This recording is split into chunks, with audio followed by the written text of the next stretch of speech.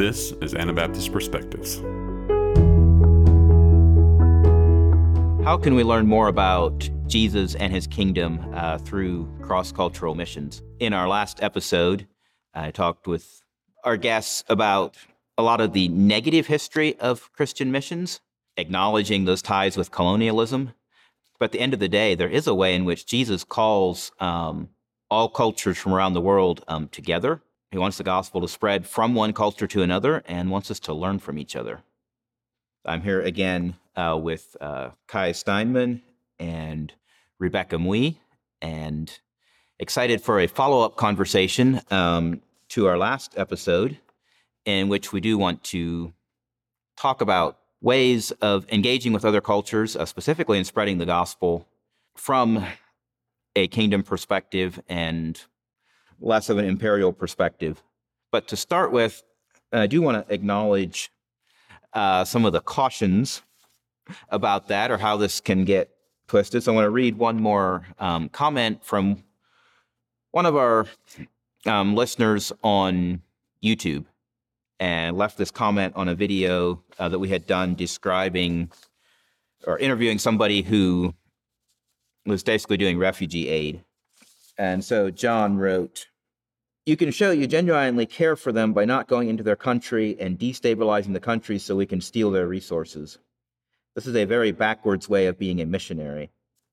So if you are a North American Anabaptist like me, you probably want to say, well, I didn't steal their resources. And hopefully you didn't. But there's still just this reality that, think about where Anabaptist missions are. Well, typically it's places where an American passport will get you in, and sometimes the reason American passport will get you in is directly tied to wars and conflicts of various kinds.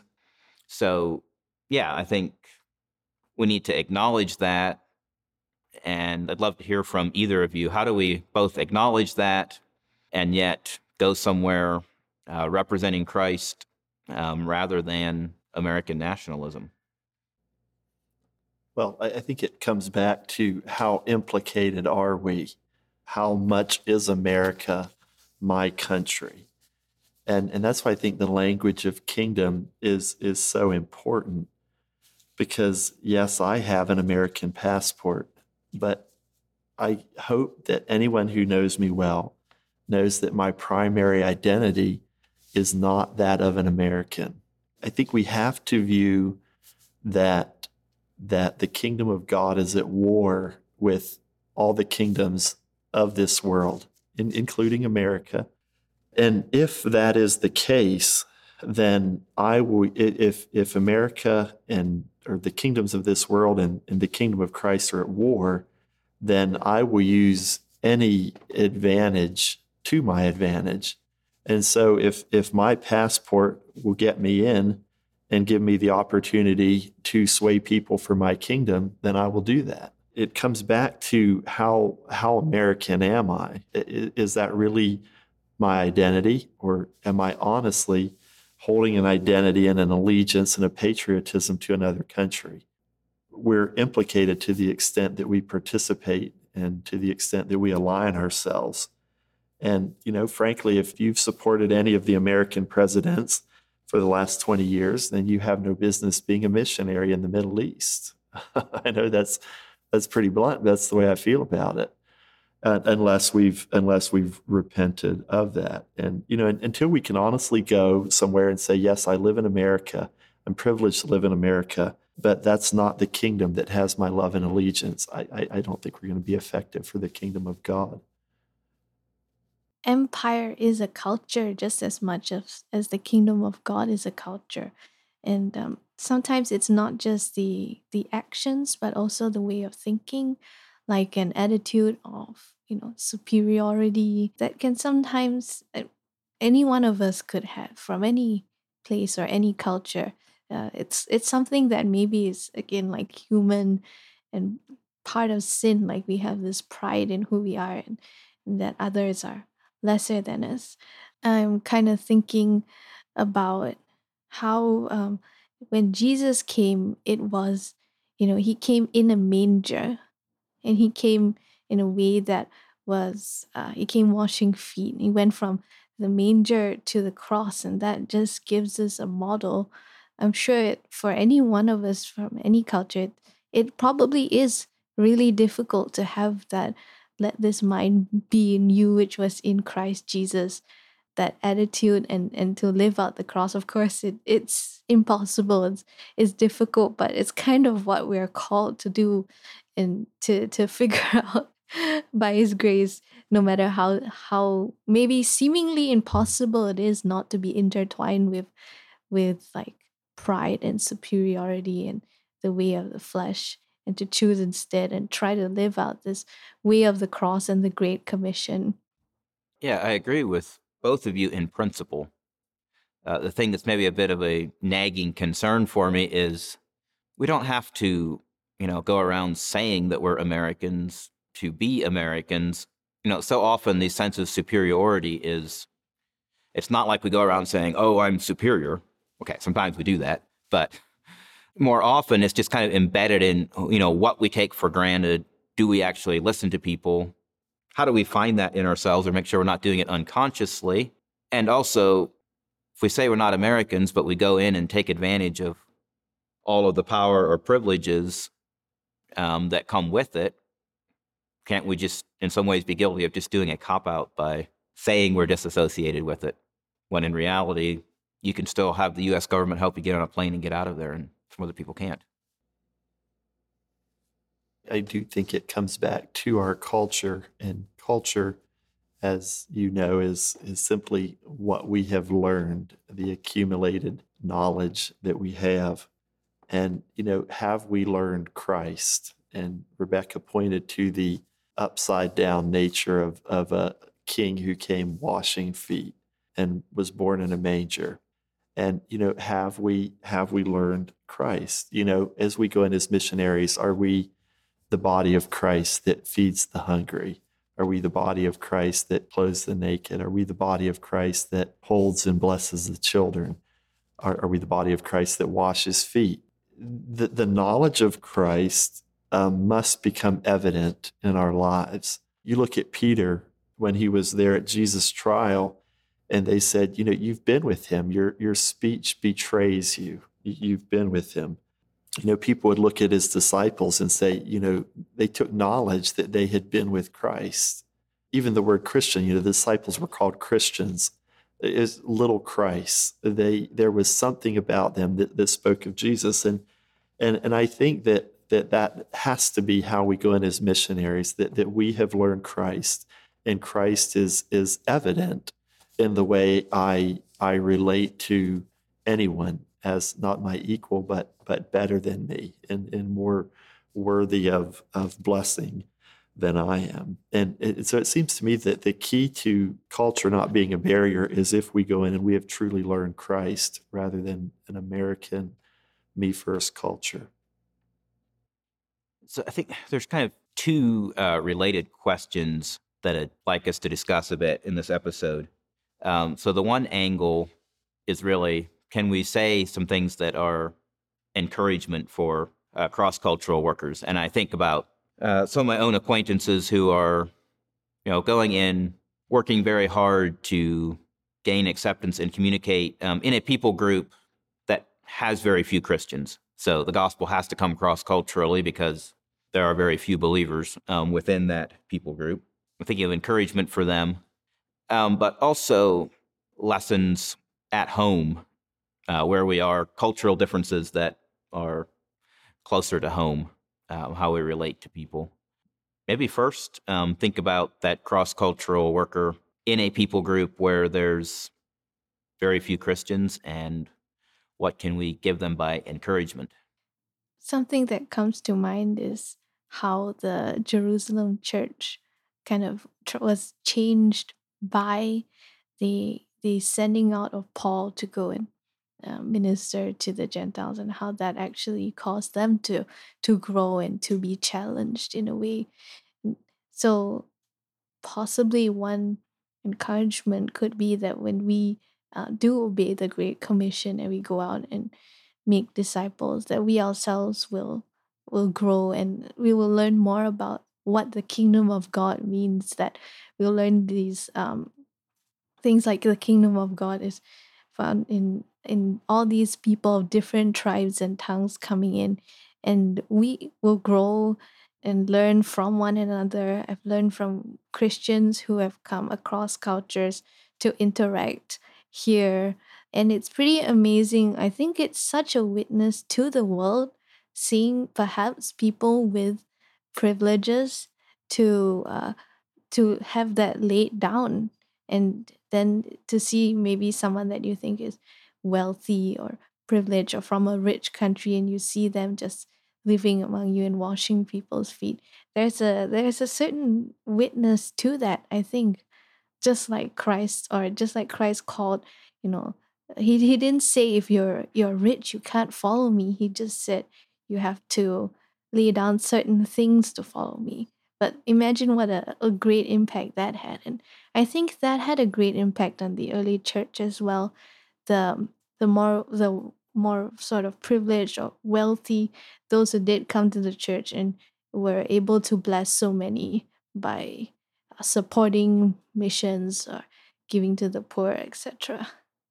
I think it's just so important that we become Jesus to all men. You know, Jesus he preached a few really good sermons, but he just fed a lot of people, and he healed a lot of sicknesses, and he held a lot of children. And my parents came to the Mennonite culture from, especially my dad, from a very irreligious culture. And the only reason they made it was because there was especially two families that became Jesus to them and taught them how to live and taught them how to be married and how to raise children and how to be a functioning family. And that's the only reason that my parents are still Christian. And the only reason that I ever made it was because there was a handful of people that became Jesus to my parents.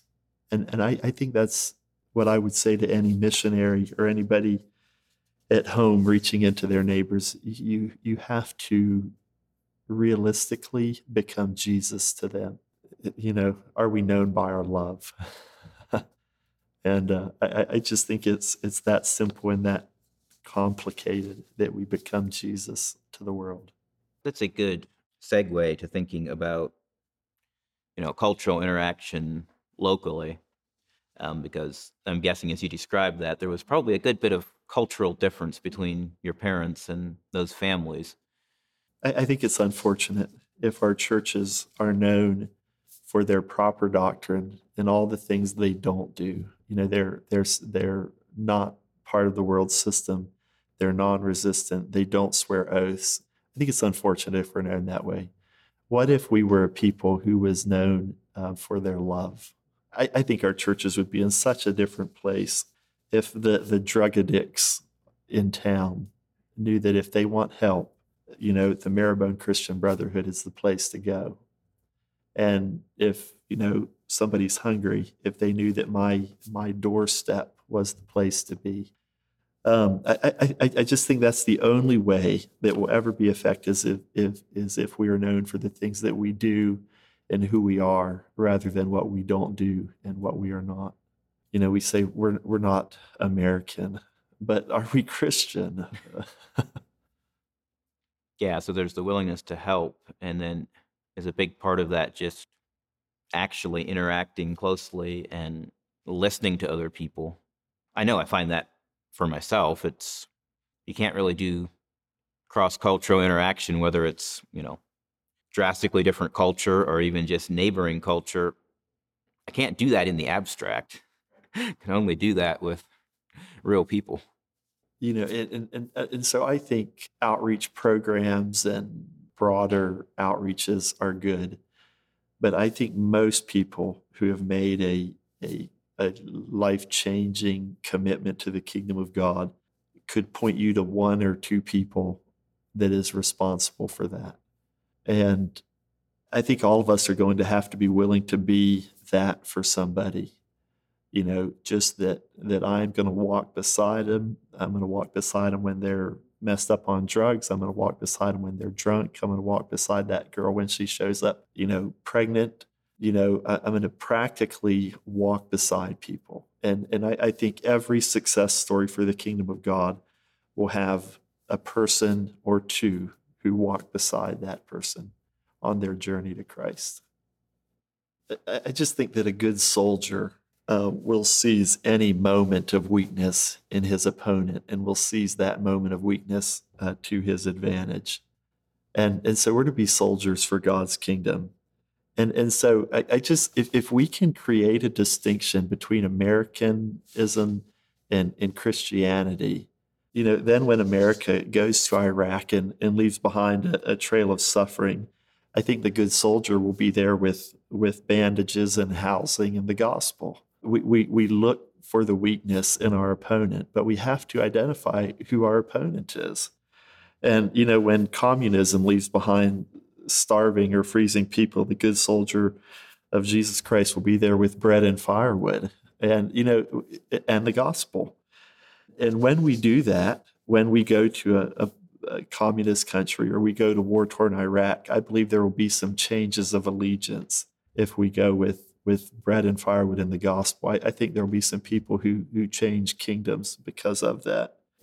For my family, when the ways of the world had brought so much confusion, the good soldiers came in with clarity and a path forward and a path that worked. And so I think we need to create a distance and a bit of distaste for North American conquest and view it rather as an opportunity for us to show something really different with the kingdom of God. Rebecca, you talked about the kingdom of God is like leaven working in and among all these situations. I don't know, does what Kai described kind of map with that idea of leaven? Yeah, one thought that I have is I recently read an article by someone who had worked as a Christian evangelist in a particular community and ended up leaving Christianity and joining this other religious community. And she was talking about how she realized that a lot of what was being done was almost like an attack, like sort of almost using deception and whatever means necessary to almost trick or coerce people to become Christians. And it made the people feel really like their culture and everything they were under attack. And so, there has to be, I guess, a certain way that we approach missions that's different from that kind of attitude, and sometimes hearing what it feels like to be on the other end can be insightful. For me, I feel like I totally agree that we need to be building up the church and focusing on what it means to be the kingdom, because if we don't have a kingdom focus, or we're not clear on what the distinctions are, and we're confused about this issue, and there's just so much muddying and confusion, and that's how we got into all this mess with empire. We need to have that kind of clarity in the church, and we need to have, just like the persecuted church, the persecuted church is always a two-kingdom church, because they know that they are not of this world, because the world has rejected them, and they don't think they would be confused about that issue. But even in many countries where there may not be persecution, we as a church do really need to understand what Christ calls us into and how we can live out that kingdom in our communities first, before as we go out, but even before we think about what are we bringing people into, and who are we, what is this community of the kingdom that we are drawing the world into. I like that verse that Christ said, when he's lifted up, he'll draw all men to himself. What Kai said reminded me of that, because are we living out Christ so that Christ is the one that is drawing all men to him through us? Yeah, thank you. I think that's the right note to end our conversation on. When Christ is lifted up, of course, lifted up in the way of nonviolence and suffering love. not in the way of empire. He will draw all people to himself cross-culturally, and that's just a beautiful promise. For more information about Anabaptist Perspectives, to read our blog, to donate, and to see videos of the conversations you hear on this podcast, visit AnabaptistPerspectives.org. We love to hear from our audience, so leave your feedback in the comments for this podcast or send us a message through our Facebook page. Thank you for listening, and we'll be back next week with another episode of Anabaptist Perspectives.